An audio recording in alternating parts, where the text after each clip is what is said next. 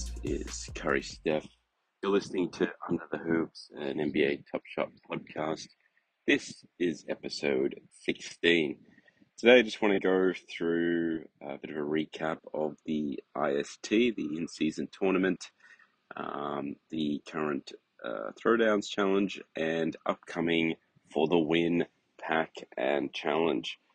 So we just had the in-season tournament finish. It was the Lakers versus the Pacers. It was a good game. Lakers, I think, had a good strategy against the Pacers, and they were able to, I guess, tie down Tyrese Halliburton, and just overall, they provided better defense, I think, which won them the game. They both came into that last game undefeated. Pacers have been really fun to watch in this season and this tournament. Really enjoyed watching them. They're one of the fun teams, in my opinion. And it's good to see them getting a bit of national TV spotlight. But at the end of the day, LeBron throughout the competition, and also Anthony Davis, who was just he was just dominating that last final game in Vegas, and they proved too good. And congrats to the Lakers for winning the first season tournament. They all got 500K. LeBron won the first MVP of this tournament, the inaugural tournament, which is interesting because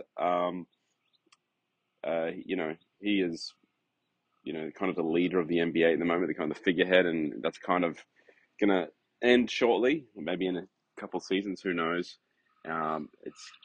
It's interesting that he won the MVP, and he kind of set the tone about how they will celebrate, and he obviously it meant something to him to win this.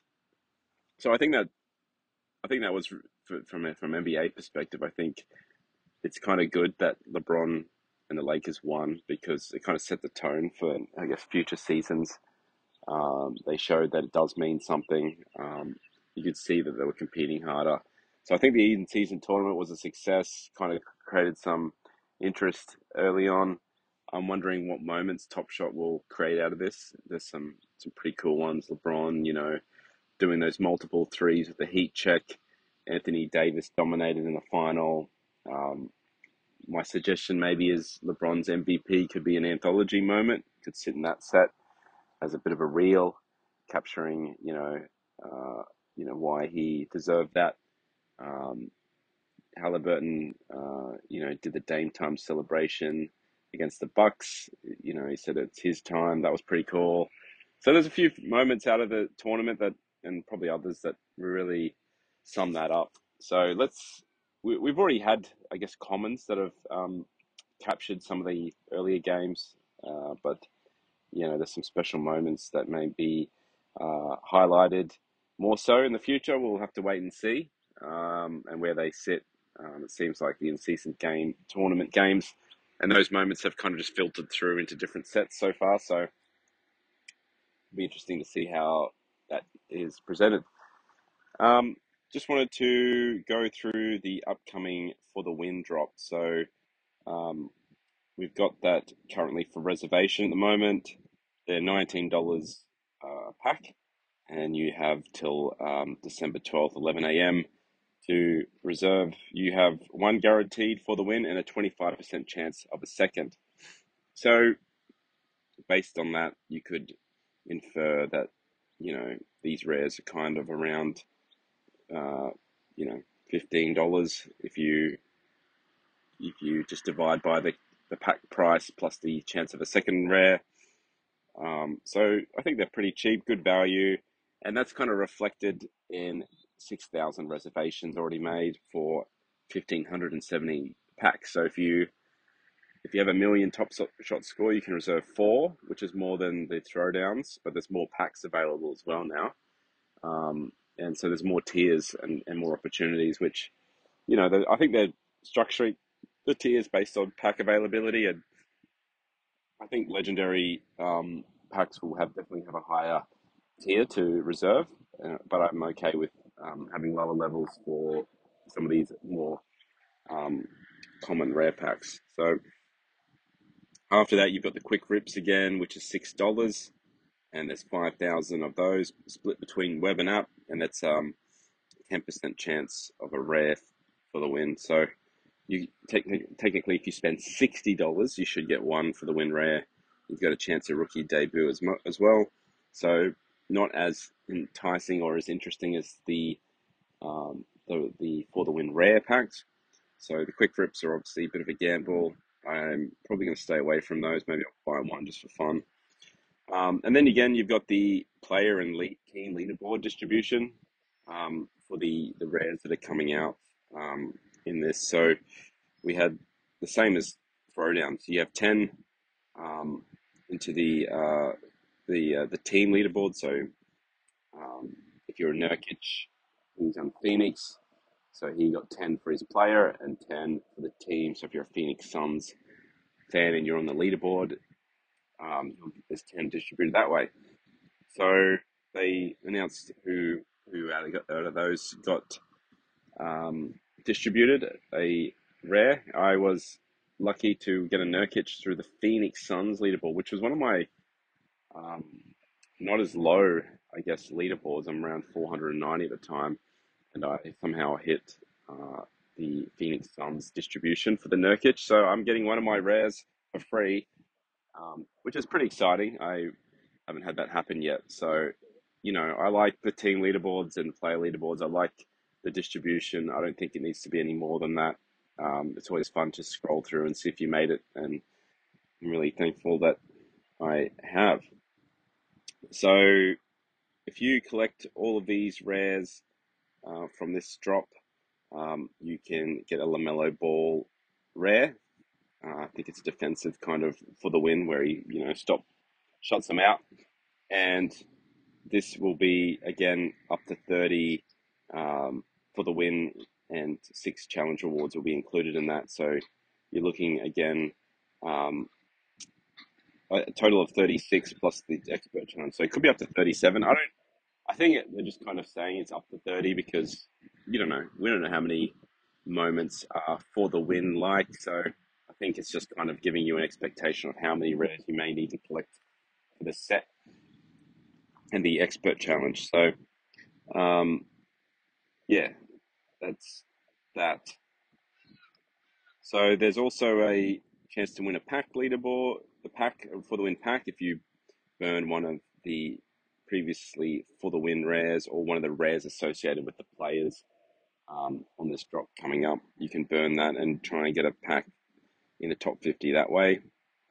It's always pretty competitive. Some people have some legacy top shot score. But there's still an opportunity to get it that way. So just getting into the actual, I guess, players for this. So I didn't really capture that. Alex Caruso, Yusuf Nurkic, Karl Anthony Towns, Keldon Johnson, Klay Thompson, and the challengers LaMelo. A couple of these I wanted to highlight because I did watch these games live.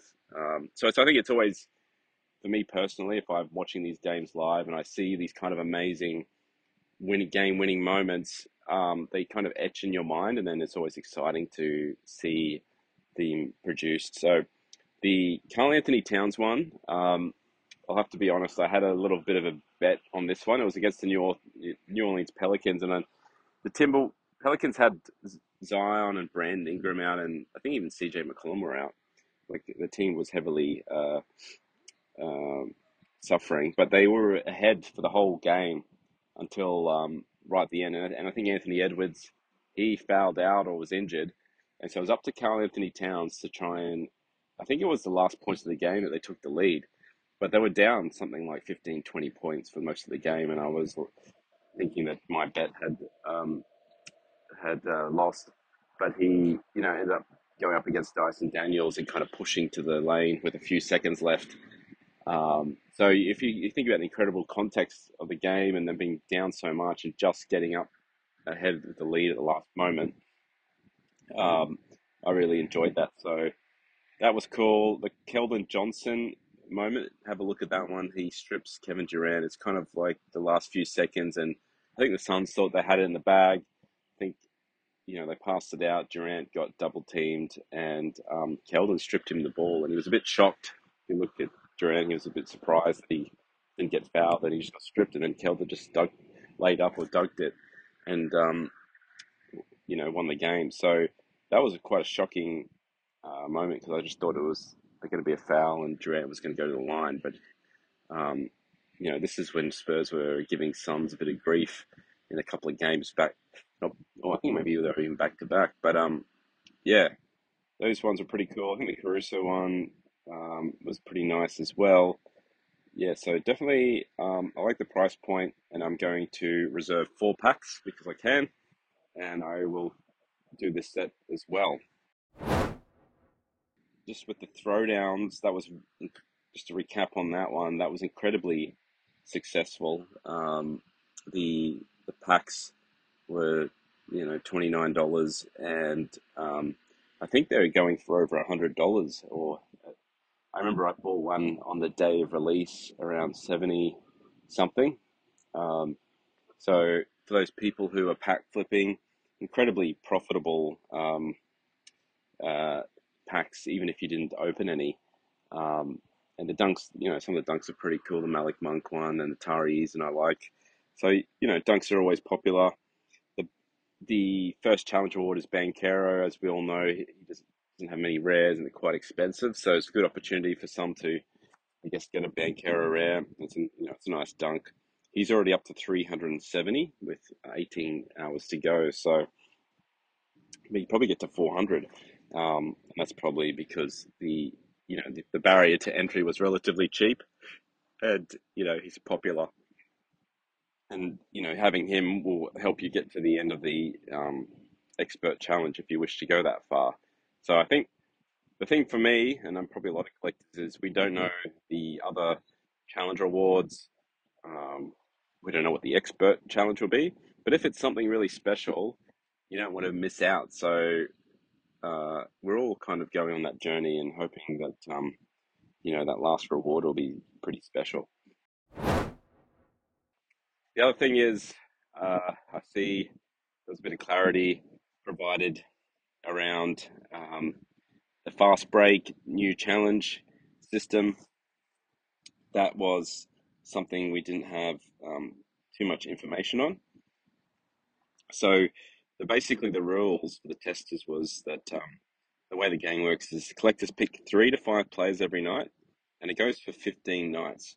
Each night has different stats and different scores that your team must beat. So choose 4 players that will contribute to a total of 100 points, for example. The collectors can only use players a limited amount of times during the playtest. So if you own a common or a fandom of a player, you only can use them 1 time during the 15 games. If you own a rare, you can use that player 2 times, and if you own a legendary, you can use them 4 times. So I guess, it'd probably be like do 4 players over 100 points. Maybe the next days do 3 players over 30 rebounds.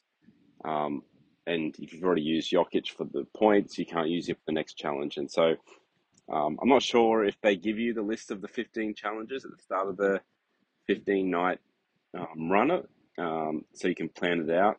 But yeah, I guess there's some game mechanics, and when to use your rare or your common of certain players to get you there. So I assume that the more nights you succeed in, the better the reward. But yeah, I guess we're waiting for more information. So it's good to know that or understand how rares and legendaries kind of give you that advantage. So I appreciate that little response on Fast Break, and we're all keen to, I guess, hear about when we can get access, which I understand is sometime early next year. All right, thanks everyone. I'll catch you later.